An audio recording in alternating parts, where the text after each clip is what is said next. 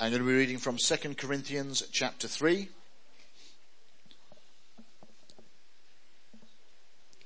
And I'm going to pick it up at verse 4.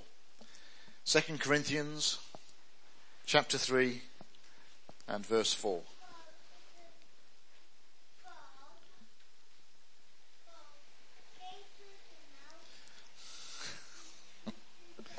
Okay, we ready? Is the air circulating enough yet? They've turned it off now. No, you've turned it off. Thanks, Steve. 2 Corinthians chapter 3 verse 4. Come on, let's have a go. Let's see if we can get there. Such is the confidence that we have through Christ toward God. Not that we are sufficient in ourselves to claim anything as coming from us, but our sufficiency is from God, who has made us sufficient to be ministers of a new covenant. Not of the letter, but of the Spirit. For the letter kills, but the Spirit gives life. Now if the ministry of death carved in letters of stone came with such glory that the Israelites could not gaze at Moses' face because of its glory, which was being brought to an end, will not the ministry of the Spirit have even more glory? For if there was glory in the ministry of condemnation, the ministry of righteousness must far exceed it in glory. Indeed, in this case, what once had glory has come to an end. It's come to have no glory at all, because of the glory that surpasses it. For if what was being brought to an end came with glory, much more will what is permanent have glory. I hope you're following this. I'll explain it all in a minute, so don't worry if you're not following it too well. This is quite a complicated passage. Verse 12. Since we have such a hope, we are very bold, not like Moses, who would put a veil over his face so that the Israelites might not gaze at the outcome of what was being brought to an end. But their minds were hardened, for to this day, when they read the Old Covenant, that same veil remains unlifted, because only through Christ is it taken away. Yes, to this day, whenever Moses is read, a veil lies over their hearts. But when one turns to the Lord, the veil is removed. Now the Lord is the Spirit, and where the Spirit of the Lord is, there is freedom. And we all with unveiled face, beholding the glory of the Lord, are being transformed into the same image, from one degree of glory to another. For this comes from the Lord, who is the Spirit. I'm going to kind of focus in on those verses at the end there and talk about the whole thing to do with transformation, how we are changed, how God works in our lives, how God acts in us to bring about change and to mold us into that which he wants us to be. But I want you to kind of see the backdrop to that, because it's quite important, because the backdrop provides the foundation for the things that Paul is talking about, and also give you some clues to what he means when he actually talks about this issue. So right at the beginning of the chapter there, not at the beginning of the chapter, at verse 12. Make sure I'm in the right place. Thank you. Yes, here we go. Paul says, since we have such a hope, we are very bold. Now, what is Paul's hope? What is it that causes Paul to rise up, to be bold, and to make some of these statements? Indeed, what is it that causes Paul to be bold, to do all of the things that he did? You know, when you read through the book of Acts and you see the sort of stuff that Paul was doing, he faced some pretty major challenges, and yet persevered and set his face towards the purposes of God and pushed through all sorts of difficulties, and not just difficulties in terms of traveling and eating and finding places to stay and planting churches and all that sort of thing as well, but also the difficulties of being persecuted. You know, he was beaten, he was thrown in prison, he was stoned. There are all sorts of major things going on in his life, which would cause even the strongest of us, I think, to just think, maybe it's time to take a break here. Maybe I'll just go back to Stapleford, where it's warm and it's cozy and people love me and I don't have to face having rocks thrown at me. But Paul pressed on through all of this and was continually and consistently bold in his approach to preaching the gospel and to seeing churches planted. Where does this boldness come from? Well, he says it's since we have such a hope that we are very bold. And where does this hope lie? This hope lies in the new covenant. This hope lies in the promises of God. Paul is bold because he understands that he gets to be a participant in this new thing that God is doing. And it's not that the old has completely kind of vanished in that sense, and we'll get to that in a minute. But in terms of what is going on now, following the death and the resurrection of Jesus, we enter into this new season of promises of God, the new covenant, which Paul says that's where my hope is. My hope is in these promises that are made by God, and because I have this hope, I can be bold. Hello? Now, the immediate challenge for us there is this. That we allow this world to shape our thinking in such a way that we kind of still hope in the new covenant. We hope in the promises of God, but actually they kind of sit down our agenda quite a way. Because, when you start talking about one man dying for all, and when you start talking about promises from a God that most people in this world have no real connection with, when you start talking about where it all leads to and what's going to happen and everything else, it just sounds in the modern context a little bit out there, doesn't it? We live in a world where you don't believe in something if you can't touch it or see it. We live in a world where people have kind of philosophical views on things, but don't really engage philosophically with stuff much at all. And for us, there's a challenge there, because actually we need to engage with what the scriptures are saying. We need to engage with these important things that God is wanting the world to hear and to see and to understand. We need to engage with those things and be constantly and consistently presenting those things to people. Hello? We all have a role to play in this. We all have a calling in this. We all have a responsibility in this to be those who will communicate the important truths of the gospel, the important truths about God to the people around us. And we should do this with boldness, because our hope is in what God says, not in what the world says. We should do this with boldness because we understand that actually this is the most important story anybody is ever going to hear. That these promises are the most important promises for all of our lives. And that everyone needs to engage with God and engage with these promises so that life can be what it's supposed to be, and so that in the end we get to where we're supposed to be. Are you with me? And this has always been Paul. Now, Paul has a bit of a background in this. He was always a little bit of an on-the-edge kind of person. He was always a little bit bold. Before he became a Christian, before Jesus arrested his attention on the Damascus road there, he was bold in persecuting the Christians. He was the guy who would hold people's coats while they picked up stones to stone the Christians. He was always on the cutting edge. He was always a little bit bold. But when he was a Pharisee and when he was doing these things, he kind of had Judaism on his side. He kind of lived in a culture where actually it was quite acceptable and okay for him to be doing that. But once he got saved, he changed teams.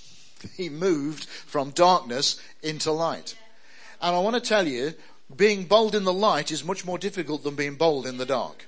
Because in the dark you get a lot of support, and in the light sometimes you feel like you're the only one. It's true, isn't it? Sometimes in your workplace, in the environments where you spend your week, you feel like you're the only one. And boldness takes a little bit more courage. The boldness to speak out, something more needs to rise up in us in order for us to deal with this. And Paul says that his boldness comes from the hope that he has. The hope that he has in the promises of God. In other words, he is trusting what God says and what God promises more than he is trusting anything that the world says or has to offer.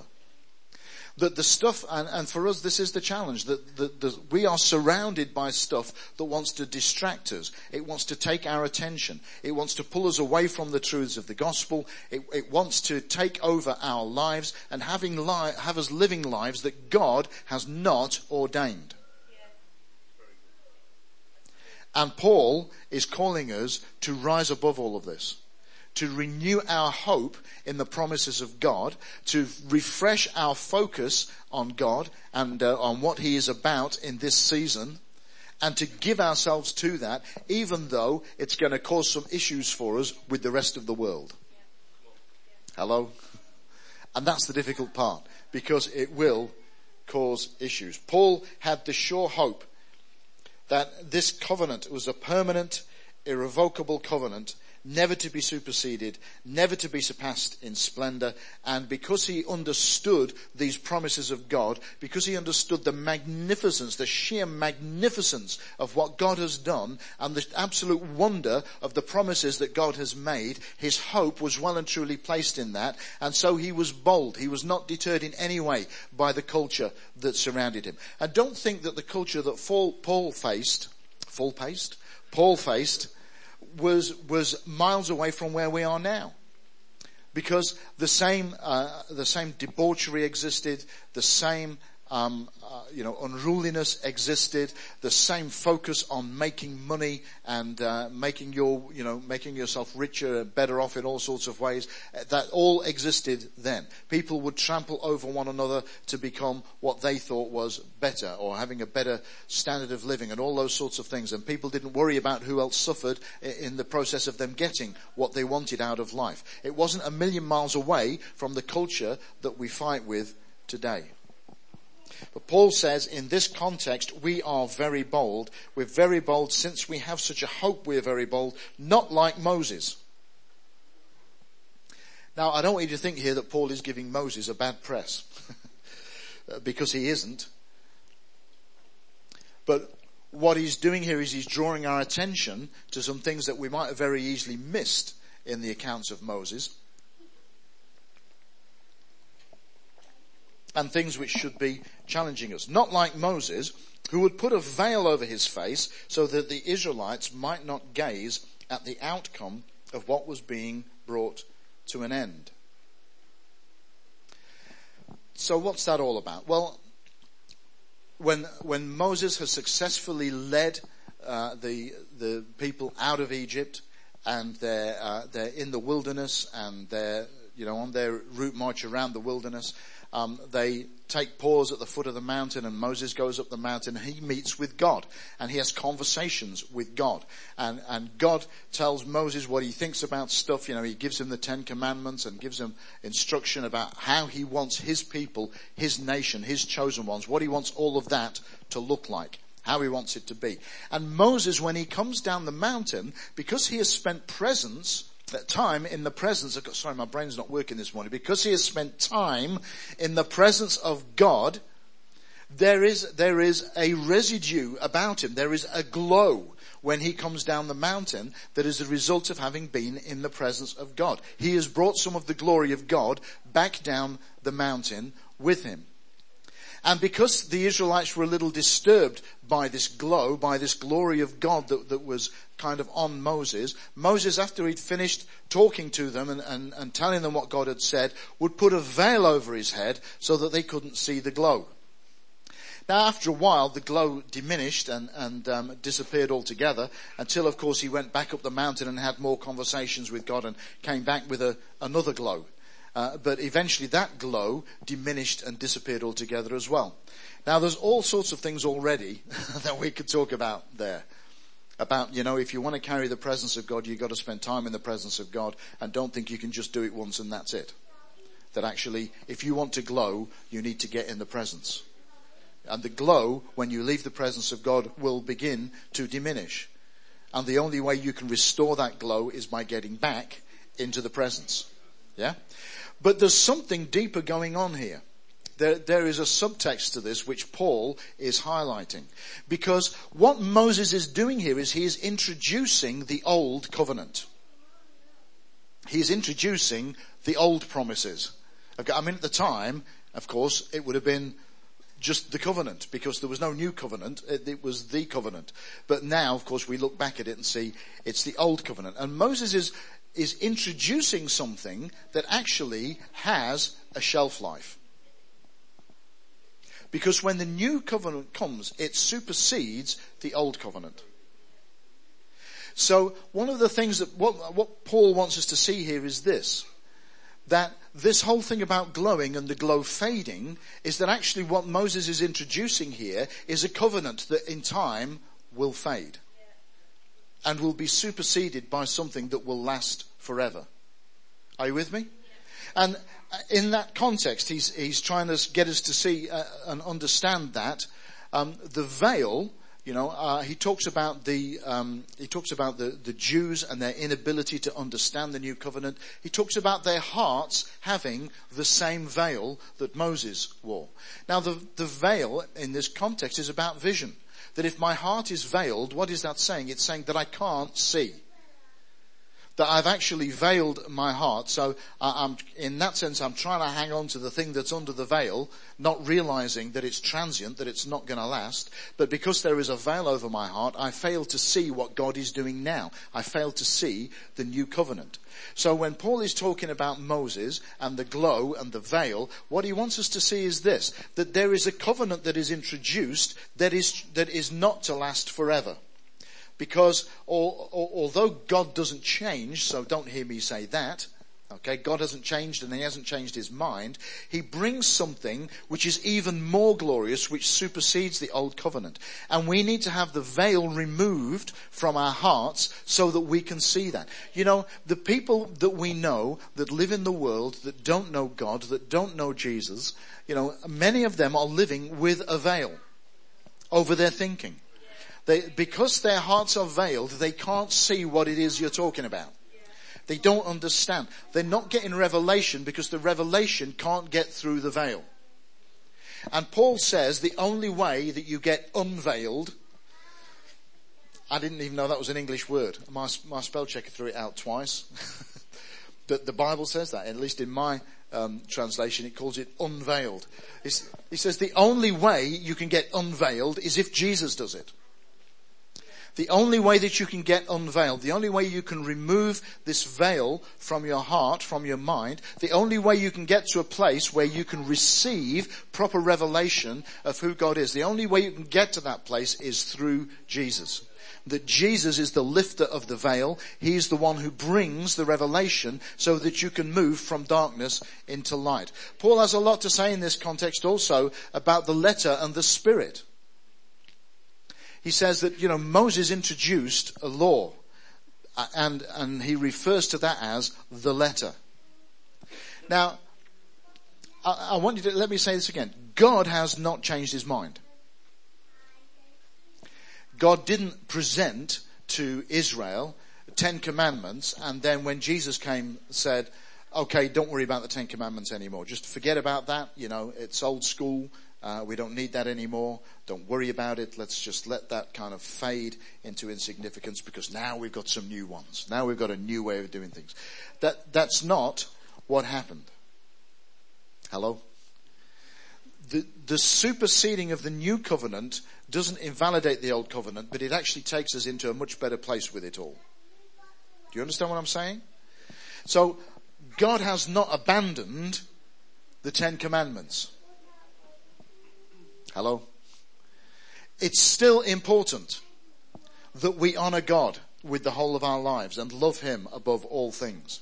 It is still important that we love our neighbor as ourselves. It is still important that we tell the truth, that we don't steal, that we are not jealous of other people's goods. It's still important that we don't kill and that we don't commit adultery. All of these things are still important. They still reflect what's in the heart of God. They still reflect what he wants from us, from our lives. But what Paul is saying is this, that because that law came by a letter, if you like, because it's written down and it's a letter, the letter on its own does not help us. The letter on its own actually, ultimately, will kill us because it's too much for us to bear. Because we, in our own strength, are not able to live up to the letter of the law. We in our own strength are not able to be the people that God wants us to be. We do not have that within us. We are weak and sinful, carnal people. And we do not have what it takes to live out what God calls us to live out. And that's why the new covenant is much, much more glorious. That's why the new covenant supersedes what God has said before, because to his word he adds the Spirit. Hello? Acts chapter 2, repent, be baptized, all of you, and then you will receive the gift of the Holy Spirit. Why is that important? Because actually the new covenant, the Holy Spirit is part and parcel of the new covenant. And without the Holy Spirit in your life to help you, you will not be able to rise up to what it is God calls you to rise up to. You will not be able to become the person that God wants you to be, the person God created you to be. You are not able to do that without a work of the Holy Spirit in your life. And so he wants us to understand that he says it, the letter kills, but the Spirit gives life. So if we're just stuck with a rule book, which is pretty much where the old covenant wound up, and I'm not convinced that was God's intention, but as man got a hold of it, and man did his work with it, the old covenant becomes very much a rule book. You know, in addition to the 10 Commandments, the Pharisees had a nice little rule book which added another couple of thousand rules for you to, make your life rich and fulfilled. They had, that was a joke, okay. It's a rule book. How does a rule book make your life rich and fulfilled? They had this kind of whole attitude that said, protect the law, build a hedge around it. In other words, they wanted to keep the 10 Commandments sacred, and in order to help you not to get anywhere close to breaking the commandments, they came up with 2,000 other rules and regulations, which if you obeyed them, you'd never get anywhere near breaking the 10. Are you with me? And that's just awful. It's legalistic. It doesn't have any life in it. And when you get to that place where it's just a rule book, it's just death. Yes? But Paul says the Spirit brings life. What does the Spirit bring life to? Well, actually, the Spirit brings life to all of it. The Spirit brings life to the 10 Commandments just as he brings life to everything else. Because it's the Word of God. Because the life of God is contained in it. But what the Spirit does that the letter cannot do is he imputes righteousness into us because of the cross, which sets us free to be what God is calling us to be. Because we're no longer shackled to that guilt-ridden legalistic lifestyle where every time we mess up, we have to beat ourselves up and do 1,001 penances because of it, before we can get back to a place where we feel good enough about ourselves to actually start talking about God again. Paul says the Holy Spirit throws all of that out of the window. Because the Holy Spirit, as we are born again by the power of the Spirit, imputes righteousness into us and brings us to a place where we can stand confidently before God and have fellowship with him. I was kind of expecting at that point somebody would say, Amen, or thank you, Jesus. Because actually that is a life changer. That is a game changer. And then Paul says the result of all of this, what is he building up to here? Well, it's that wonderful statement that begins with, now the Lord is the Spirit, and where the Spirit of the Lord is, there is freedom. In your Bible it might say liberty. Whose Bible says liberty? Freedom or liberty, both good words to have there. Now the Lord is the Spirit, and where the Spirit of the Lord is, there is freedom. That word freedom, the Greek word eleutheria, listen to this, means freedom, chiefly moral or ceremonial liberty. What does that mean? Well, what it means is this, that we are set free from the rules and the regulations. So if you were a good Jew, there were things that you had to adhere to, things you had to abide by in terms of ceremonies in order that you were clean enough to enter into the presence of God. So there would be various washings and sacrifices and all kinds of things that you'd got to do so that you were ceremonially clean so that you could then actually, get somewhere approaching the presence of God. And what Paul is saying here is that actually where the Spirit of the Lord is, there is a freedom, there is a liberty from that.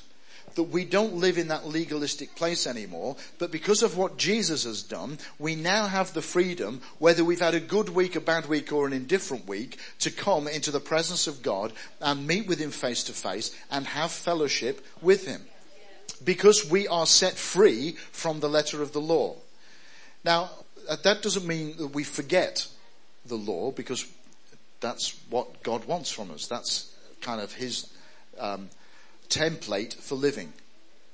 But what we do is live in a place of freedom, of liberty, where even though we're not able to live up to that in our own strength, we are no longer shackled by that, and we can actually live in the continuous ongoing presence of God, even though we sin. Because we are now living under a righteousness that is brought to us by the Spirit, not a righteousness that we build for ourselves. Are you with me? Okay, that's good. We have the freedom to come into His presence. We have the freedom to be ourselves. You know, one of the things, and most people don't get this, one of the things that really kills us is trying to be something we think we should be, but we're actually not. And whilst the real me is probably not quite as pretty as the me I think I should be, you know, it probably has a few more rough edges and probably, you know, isn't quite as gracious and everything else as the me that I think I should be. Actually, it's better being the real me and letting the Holy Spirit work with the real me so that He takes me to that place instead of me trying to do it. Because if I try to do it, I mess it up. I get it wrong.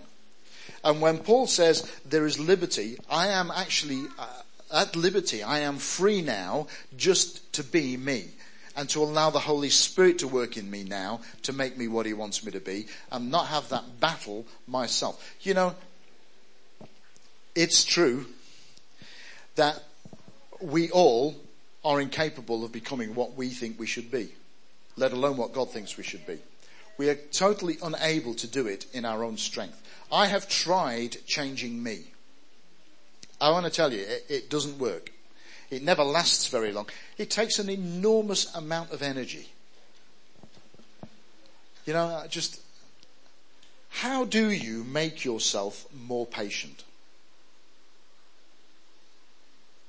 I mean, really, how do you do that? How do you make yourself more gracious? Yes. Tribulation worketh patience. How do I make myself more loving? You know, you kind of get a picture in your head, if you're anything like me, of what that looks like, and you work really hard to be what you think that looks like. But I want to tell you, you just kill yourself. You just wear yourself out. It really just does not work. Now, what Paul is suggesting here is something totally different, because he goes on to say, and we all, with unveiled face, beholding the glory of the Lord, are being transformed into the same image. That's the image of Jesus, are being transformed into the same image from one degree of glory to another. In other words, we now have a freedom that is given to us by God under this new covenant to come into the presence of God, to behold Him, and we'll talk about that in just a moment, to behold Him. And as we behold Him, He works in us to do the things that we cannot do for ourselves. He brings the change. He does the molding and the shaping and making things better as we behold Him. Now I'm just going to take a few minutes and then I'm done on that verse 18 there. We all with unveiled face, beholding the glory of the Lord, are being transformed into the same image from one degree of glory to another. First of all, we all. The word all there, pas, in the Greek, means the whole. In other words, you can't do this in isolation. In other words, if we're going to put ourselves in a place where we allow the Holy Spirit to engage with our lives and shape us and mold us, we need to do it together. In the context of community, in the context of fellowship. That's where the Holy Spirit does this work. And you know, if we are going to behold His glory and have that glory affect us, where do we see that? Now I know, you know, some of us get visions of heaven, visions of glorious things, and we see those things in the Spirit, and that's great. But that doesn't happen to everybody. But the Holy Spirit wants to engage with everybody, to change everybody. How does that happen? Paul says that we all, with unveiled face, so together in community, with the veil having been removed by Jesus, we behold the glory of the Lord. So we together, with our hearts unveiled because we have received Jesus into our lives and he's removed the veil, behold the glory of the Lord. Now, how does that work? Because we don't all have wonderful, rapturous visions of glory. We don't all see the gold dust falling, as has happened in some places. We don't all see shining lights flashing around the room. We don't all see those things. They don't happen everywhere. That's why we don't all see them. So what does it mean to behold the glory of God? Where do we see that? Well, I want to suggest to you that there are a number of things. The first thing is this, that as we worship, and particularly as we pay attention to the words that we're singing as we worship, our focus is drawn to the glory of God. Now, you might not be seeing flashing lights or gold dust falling, but your attention is drawn, your focus is drawn to who God is and what he has done. We're very, very careful about the songs that we pick here to use for worship, because I will not have songs that focus on me. I want songs that focus on God, on who he is, on his glory, on what he is like and what he wants and how he behaves and all of those things. So that as I am singing, I'm not just lifting his name up, but I am building within myself a picture of who God is and what he is like, and affirming that and reinforcing that in myself. So that's quite important. But it's very difficult to gaze on somebody who is unseen. Isn't it? Okay. So let me help you with this. The word beholding there, let me see if I can get this right. Kaptoptrizomai. Okay. Kaptoptrizomai means this: to mirror oneself, to see a reflection, to behold as in a glass. In other words, one of the key places where we can behold the glory of God is, wait for it, in one another. That's why fellowship, community is important. Because we can see the reflection of God in the midst of his people. How do we see that? Well, when somebody does something that reflects who Jesus is, we see Jesus. Hello? When somebody says something that reflects who Jesus is, we hear Jesus. And when Paul talks about beholding, he's not just talking about glorious heavenly visions, but he's talking about what happens right here and now in this place when we get together and we behave how we should. The reflection of Jesus starts to appear in the midst of his people, and we can see his glory. We can see his goodness. When we look around, we see walking testimonies of the goodness of God. We see reflected the wonder and the power and the love and the grace and the mercy and the faithfulness of God in each other's lives. And it builds in us a picture of who God is, of what God is like, that will work in us as the Holy Spirit takes a hold of that to transform us. Because what does Paul say? He says, as we all, with unveiled face, behold the glory of the Lord, we are transformed into the same image from one degree of glory to another. In other words, as we get this picture of who God is, and as we behold it, as we dwell on it, as we allow the Holy Spirit to take a hold of this and do his work in us, we are changed. Hello? You know, it's a common philosophy in leadership circles, when teaching and training people who are emerging into leadership, one of the things that is very often said is this, and it's true: find somebody who you want to be like and spend time with them.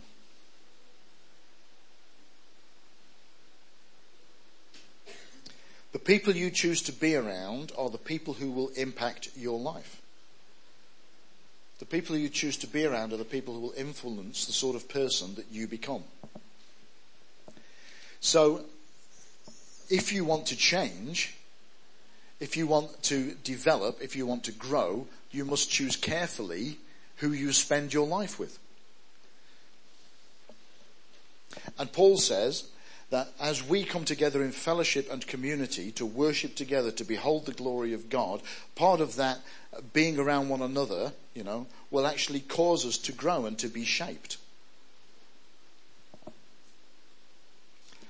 Now, there's two challenges there, isn't there? One is, I hope you're actually concentrating and giving some focus to your own life and sorting that out so that when you're shaping others, you're shaping them well. But also, allowing myself to be touched by the goodness of God in other people's lives, to let that touch me and to shape me. God doesn't force this on anybody. We have to engage with it, and the Holy Spirit comes to help us to engage with it. And as we engage in worship and as we engage in fellowship, the Holy Spirit uses that to mold us and shape us degree by degree, Paul says, from one degree of glory to another. In other words, he's got us on a journey which step by step, little bit by little bit, will take us to that place where we truly reflect in our lives the glory of Jesus. That's the journey. That's the plan. That's the point. That degree by degree we are transformed so that we reflect the glory of Jesus. Let me just read this passage for you again and then we'll pray and go and have some coffee. Just 2 Corinthians 3, I'll just pick it up from verse 12. Since we have such a hope, we are very bold. Not like Moses, who had put a veil over his face so that the Israelites might not gaze at the outcome of what was being brought to an end. But their minds were hardened. For to this day, when they read the Old Covenant, that same veil remains unlifted. Because only through Christ is it taken away. Yes, to this day, whenever Moses is read, the veil lies over their hearts. But when one turns to the Lord, the veil is removed. Now the Lord is Spirit. And where the Spirit of the Lord is, there is freedom.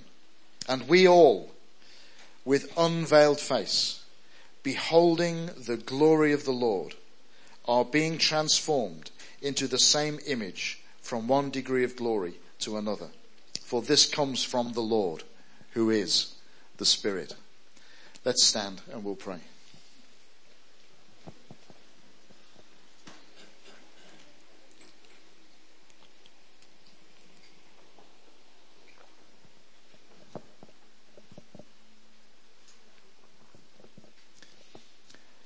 Jesus, we thank you this morning that you love us as we are,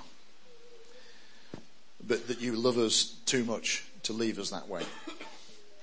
Thank you, Lord, that you have a plan and a purpose, that our lives would come to that place where we reflect your glory, where people can see you in us. And so we pray this morning, Lord, that you would help us on that journey. We just afresh give ourselves to that journey. We give ourselves to you and say, Lord, will you help us? Holy Spirit, will you help us? Will you come and work in us? Will you come and change us from one degree to the next, that we would bring glory to Jesus? Will you help us, Holy Spirit? Will you mold us? Will you shape us? Will you use the people around us, Lord, to manifest something good into our lives? Will you use the people around us to challenge us? Will you use the good things and the more difficult things, Lord, to just bring shape to our lives so that we can become like you from one degree of glory to the next? Holy Spirit, we give you permission to do your work. We invite you in to do what it is you want to do. And we pray that as you take us on this journey, that Jesus would be glorified and that many lives will be changed because they're touched by who we are, because the living God is at work in us. Now pray that the Lord would bless you and keep you, that he would draw close to you, that his face would shine upon you, that you would know his favour, that you would know his peace, now and all the days of your life, for Jesus' sake. Amen. Amen.